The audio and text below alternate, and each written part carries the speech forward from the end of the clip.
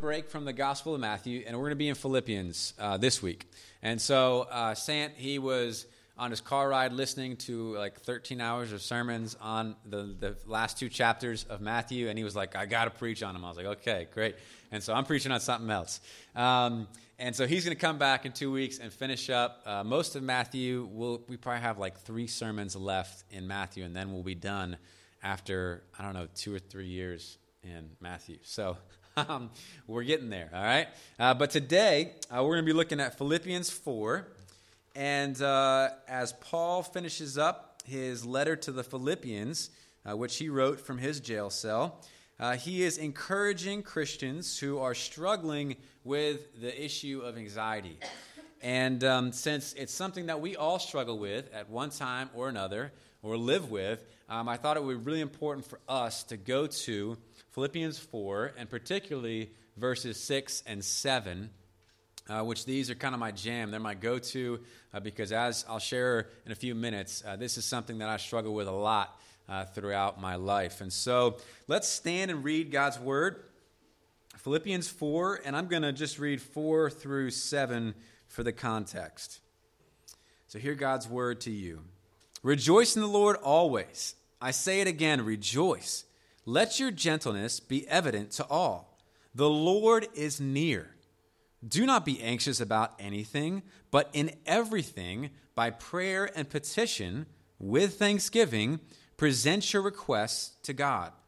And the peace of God, which transcends all understanding, will guard your hearts and your minds in Christ Jesus. Amen. You guys can take a seat. All right, so as I was preparing today, I was thinking about this, that there are events in all of our lives at one time or another that drastically change the way that we think or the way that we live. And for me, one of those examples is back in my college days. It was probably the fall of my senior year in college, and at that time, we were going through a great recession in our economy. So 2007, they kind of label it as the Great Recession. I think one article I looked at said 2007 to 2009. But as my classmates and I looked out on the job market, things didn't look so well, right? So as we were graduating, we knew that our time in college, our playtime was up. It was time to go be big boys and big girls and go get jobs. And so as we looked out on that prospective market, we saw things like job loss. We saw companies that weren't hiring. We saw the housing market collapse. We saw people's banks and their foundations being shaken. People's retirement money being slashed. People having to delay their retirement to even longer in order to do so. Well, thankfully, I had a job lined up out of college. There was only one catch. I had to go and raise the money. So I had a job lined up, but I had to go and raise the money for my salary with our work with Campus Outreach because we were going to be missionaries to the college campus. But we realized very quickly that it was a hard time to raise support. It was a hard time to cast a vision for a work and get donors that will come behind you and be a part of that work. And we spent a long, long time going from place to place to place, raising our support to work with college students. But one of the effects of the Great Recession is an increase in anxiety in our everyday lives. Increase in anxiety in our everyday lives. And anxiety is really a common response for all of us when we have these things that kind of shake us to the core, or these things that challenge what we believe, or challenge what we think is going to happen. It gets at the core of who we are and what we trust or think and believe is true. And I think Paul knew this as he was writing to a struggling congregation who was going through persecution and going through trials and going through hard times. And as he closed his letter, he gave them one final exhortation on the topic of anxiety that we're going to look at today. And I really hope that it's going to serve as an encouragement for all of us as we kind of wrestle through this issue of anxiety. And so we're going to see this. The main point is this, that as Christians, we're not to be anxious. That's one of the opening commands, not to be anxious, but rather through thankful prayer, we are to let the peace of God guard our hearts and minds in the difficult times of life.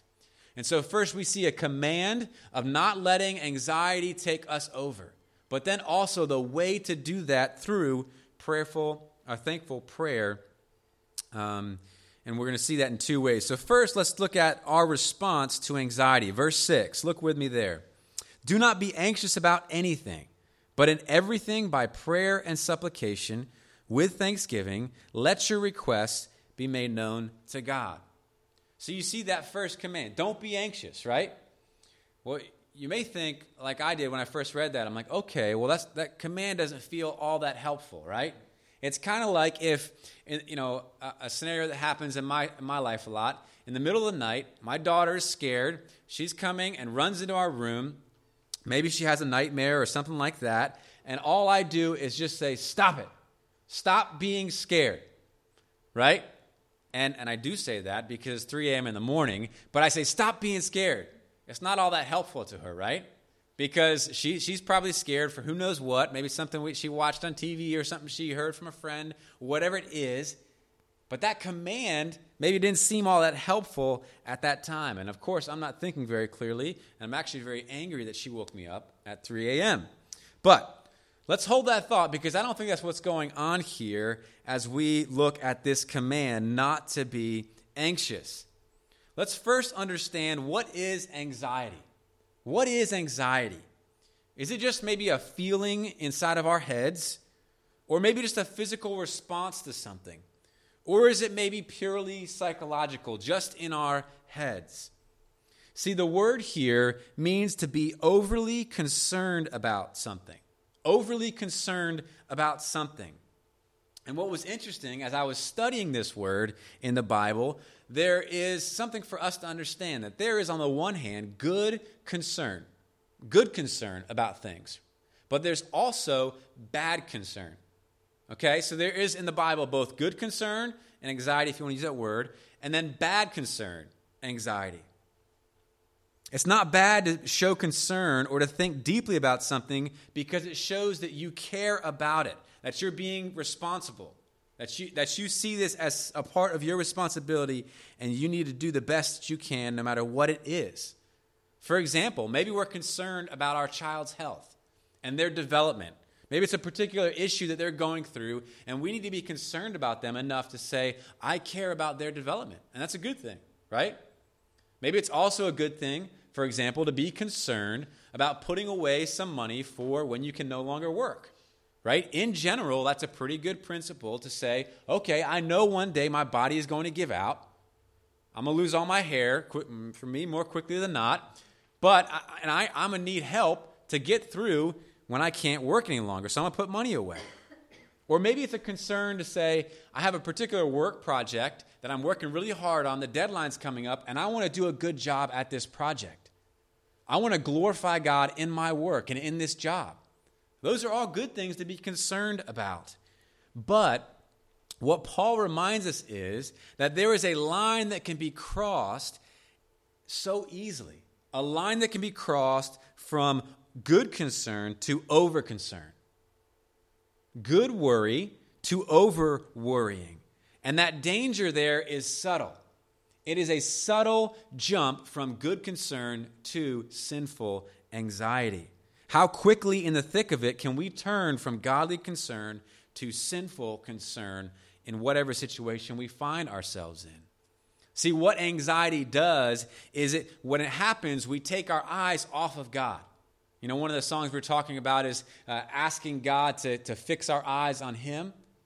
Well, what anxiety does is take our eyes off of Him onto the thing itself. We begin to interpret our experiences and our problems according to what? Our fears and our worries. That's how we process that. Instead of thinking about it according to God and His Word, we start interpreting this experience through our fears and our worries. See, at the core of anxiety stems a distrust of God, a displacing of God in the center of our hearts and in our minds. One author, Jerry Bridges, puts it this way: suppose someone you love were to say to you, I don't trust you. I don't believe you love me and will care for me. What an affront that would be to you. Yet that is what we are saying to God by our anxiety. Imagine that. If we were to say that to our wife or to our husband or to our child, I don't believe you. I don't love you. I don't believe you have my best in mind. But that's exactly what we are saying to God when we are anxious, when we give in to our anxiety. And that's why Paul is so adamant here, saying this is a grievous sin before the Lord. So what is it for you and for me that makes us anxious? It may be different for each person. What do you struggle to trust God with? What are the areas of your life that you're tempted to worry and to think that God is not going to take care of you? So again, maybe it's your kids. Maybe for you, your kids, there's things left and right that make you anxious. Maybe their schooling and their education, or maybe their health, maybe their development, maybe the friends that they have. Or maybe for another person, it's money. It's the bills that keep coming in. It's the loans or the unexpected cost or the debt that you have that makes you over-concerned, repeating things again over and over and over in your head, and you just can't let it go. It's gripping you, consuming you. Maybe it's your future. Where am I going to be in 5 years? What's my 5-year plan? Or where am I going to be in a year from now? Maybe it's marriage and singleness. Am I always going to be single forever? These things are things that get at the core of our hearts and minds and turn us away from the Lord. But all of this, I think, begs the question, how? How are you and I not going to be anxious? God's given us this command, don't be anxious, but then how? How do we do this? And that's what the second part of this verse is all about. Because we see the answer. God doesn't leave us hanging. He says that you are to continue in prayer and thanksgiving, making your requests known to God. It's through constant prayer. Let's look back at verse 6. But in everything, by prayer and supplication, with thanksgiving, let your requests be made known to God. So a major part of our response to our anxiety is prayer. And not just prayer in general, but prayer with thanksgiving. Notice that Paul says, in everything. And this is in contrast to the previous statement, which he said, do not be anxious about anything. So pray in everything. Don't be anxious about anything. And secondly, also, that this prayer is coupled with thanksgiving. So as we are anxious, we pray saying, God, thank you. Thank you for X, Y, and Z. Thank you for what you've done in my life. But why do you think that thanksgiving and prayer are so powerful in combating anxiety? I thought about that this week as I was studying. Why is prayer and thanksgiving so powerful in helping us through the battle of anxiety? Well, think about it this way. The root of anxiety is unbelief. We talked about that a minute ago, right? The I don't trust you, I don't think you're going to take care of me, God, statements. And yet thanksgiving reminds us that this isn't true. Thanksgiving reminds us that God is in control, that he has pulled through and will continue to pull through. And so when I'm struggling with an issue with my finances and I'm being anxious about it, replaying it over and over and over again in my mind, I need to remind myself that God has pulled through.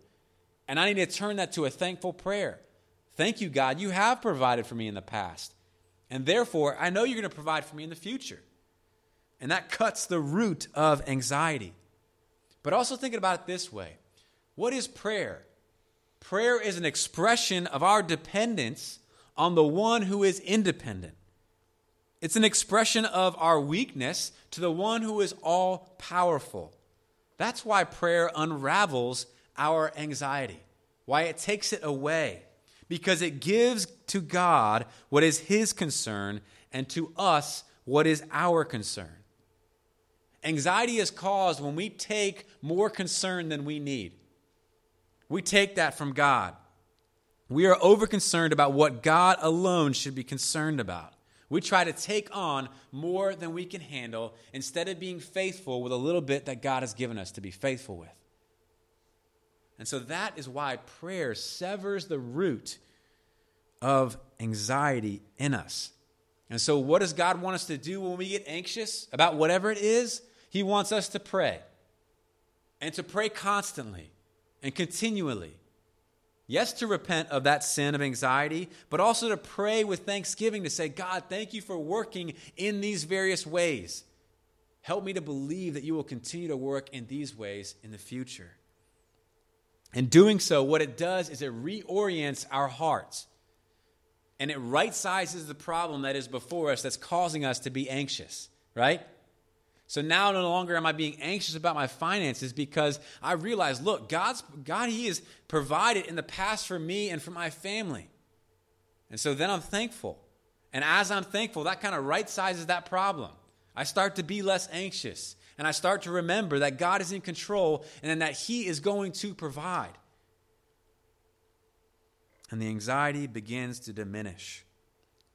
Well, as we turn to the final verse for today, I think God wants to show us what happens when we do this. What happens when we do this? And that's the result of our response to our anxiety. Verse 7. And the peace of God, which surpasses all understanding, will guard your hearts and your minds in Christ Jesus. Think about this with me for a minute. What more does an anxious person want than peace? What more does an anxious person want than peace?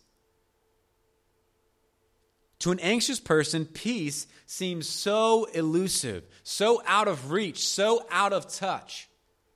But that's what they want the most. So what do we try to do sometimes? Well, we try to self-medicate our anxiety through all kinds of things. And it's different probably for each one of us.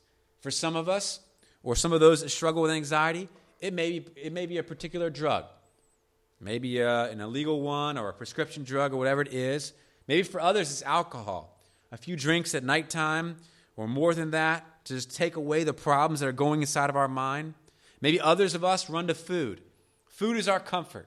And therefore, we go to the foods that we like to help try to take away that anxiety that we feel. Maybe it's busyness, work. We bore ourselves down into our work trying to escape the anxiety of whatever it is that we are struggling with. Maybe it's our play or our hobbies. Maybe it's exercise or whatever. I know that I'm guilty of running to many of these things and trying to see these as a way to find some kind of peace. See, like I said earlier, anxiety has been a big part of my adult life ever since college. I've struggled with anxiety over a lot of different things. One of the big things that I struggle with anxiety over is just questions. I'm a thinker. I mull things over in my head over and over and over again. And for example, when I was in college and when I was interacting with tons and tons of people and different worldviews and thought systems and people who said what you believe is garbage, I struggled with questions about my faith. And I would get so anxious as I thought them over and over and over again. My anxiety, whatever it was about, was stronger and more resilient than any of my attempts to get rid of it myself. Sometimes it felt like I just couldn't shake it, and it brought me to my knees figuratively and literally at times because I just struggled with the anxiety of those things so much. And yet maybe you can relate to the struggle with that, even if it's different for you. It may not be questions. It may be your kids. It may be your finances. It may be your future, whatever it is. But anxiety, I think, attacks all of us. And these things that we try to self-medicate with, they may bring some type of momentary peace. That's true. They may bring us a momentary peace in which is a relief. And look, all these things are not bad. A lot of these things aren't bad. Sleep and food, even alcohol, and those things aren't bad for us to enjoy responsibly. And yet we can go to them instead of God. And we are reminded in this text that only God Himself can bring the peace that we so desire. and we so need and long for. Unless we think that this is kind of a wimpy peace, I want to read this quote that talks about this. It says, detached from its New Testament content, the word peace is a sort of spiritual marshmallow, full of softness and sweetness, but without much actual substance. But if we study the Scriptures, which associate peace and God, it is surprisingly full of strength and vigor. See, this peace that God has, this peace that God can bring, is a strong peace. It is a vibrant peace. It is a peace that surpasses all understanding. That when it seems like anxiety is taking control of us, and that we can't fight it, and that we can't beat it, it is God's peace that can do it. And notice what Paul says this peace does. It guards. It guards us.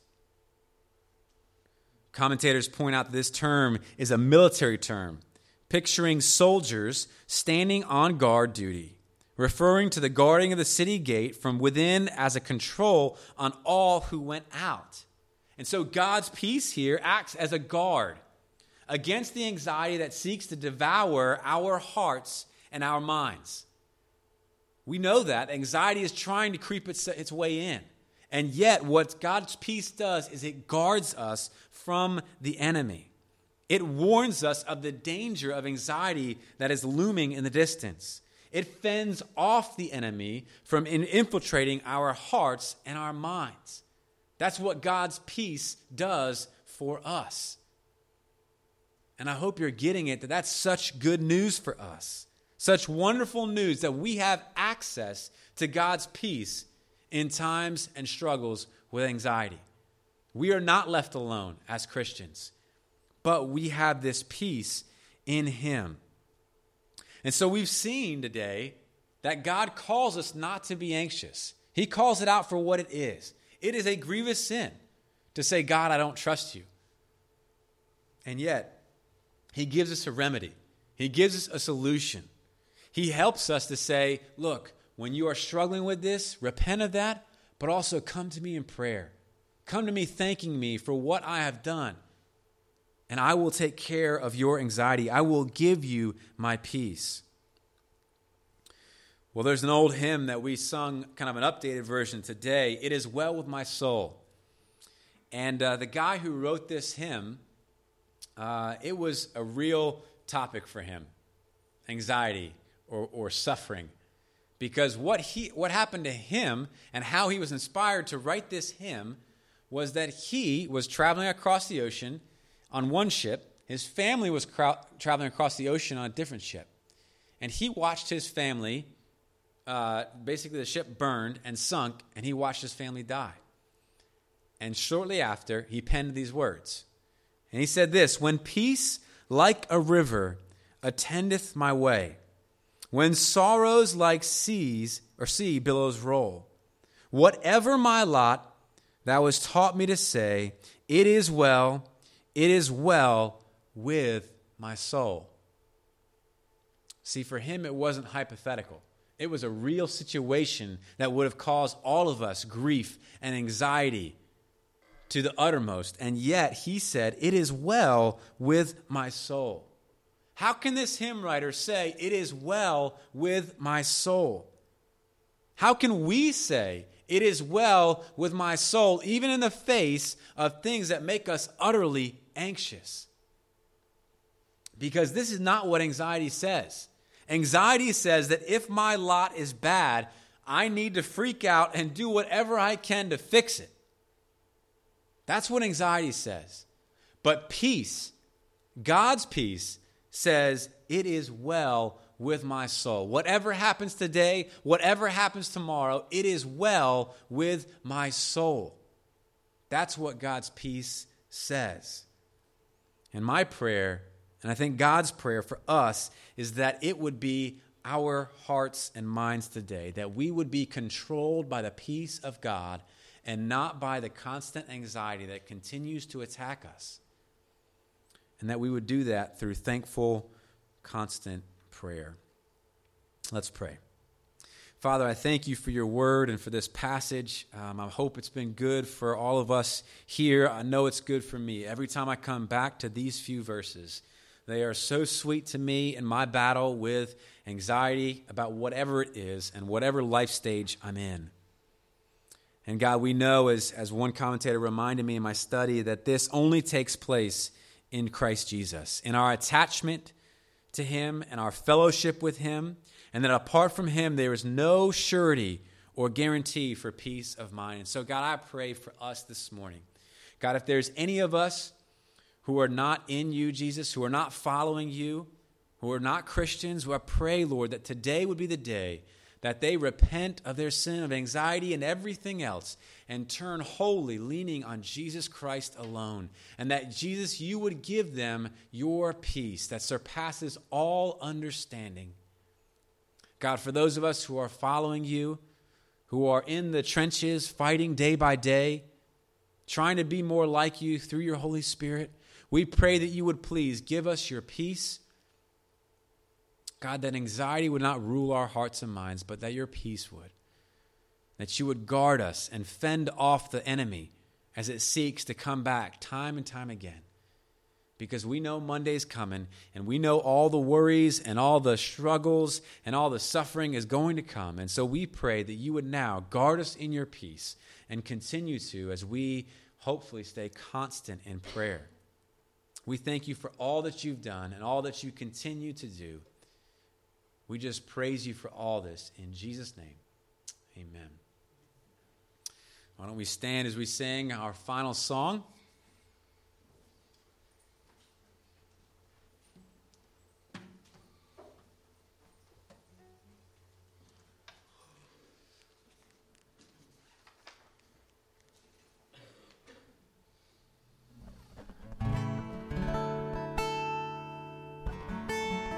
All right.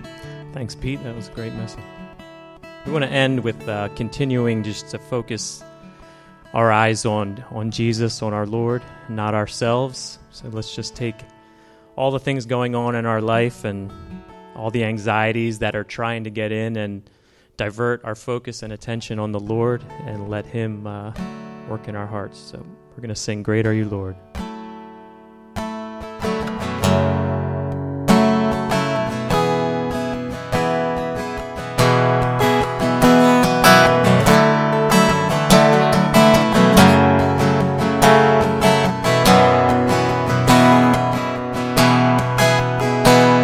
Give life, you are love, you bring light to the darkness, you bring hope, you restore every heart that is broken.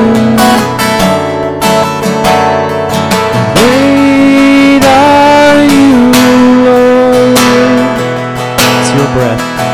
It's your breath in our lungs, so we pour out our praise, pour out our praise. It's your breath in our lungs, so we pour out our praise to you, oh.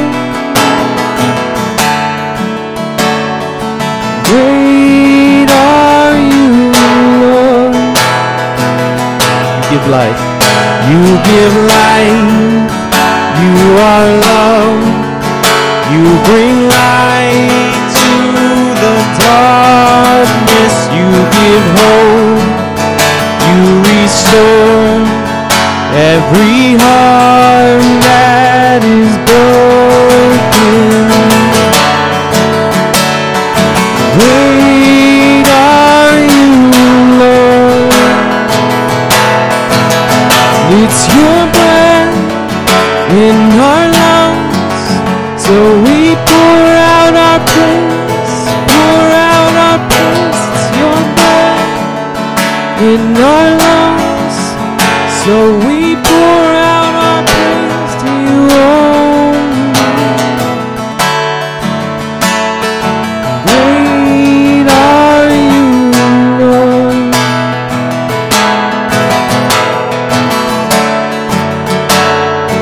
Great are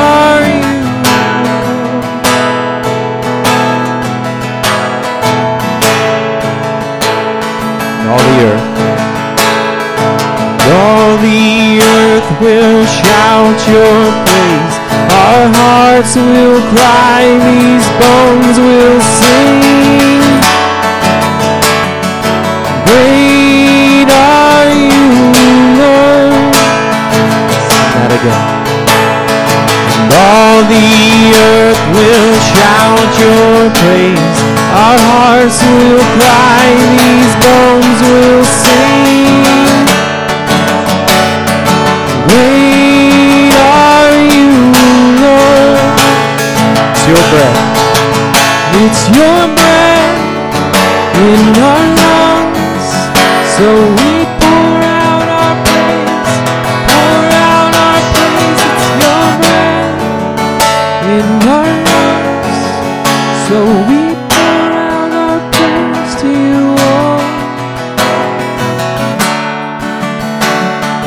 Great are you, Lord.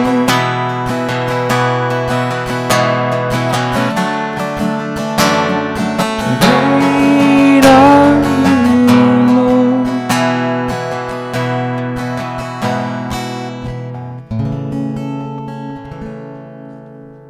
Our great God, He sends us out in His peace. The Lord bless you and keep you. The Lord make His face shine upon you and be gracious to you.